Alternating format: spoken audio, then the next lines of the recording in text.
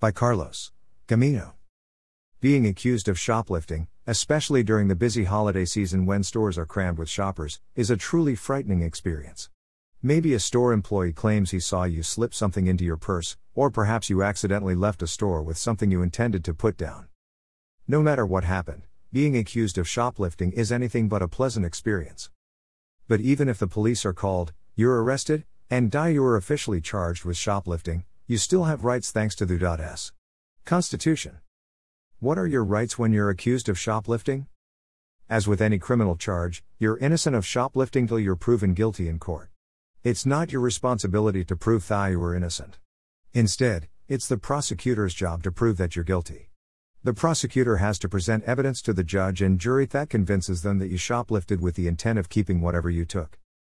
You have the right not to say anything to police until you've had a chance to talk to your attorney, and your attorney can be present with you during questioning, too.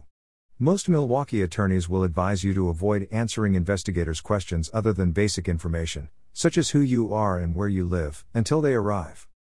While you do have to be respectful to the police, don't feel like you need to proclaim your innocence, even if the person questioning you tries to get you to talk.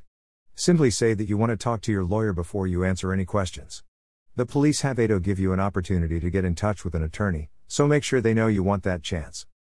Were you accused of shoplifting?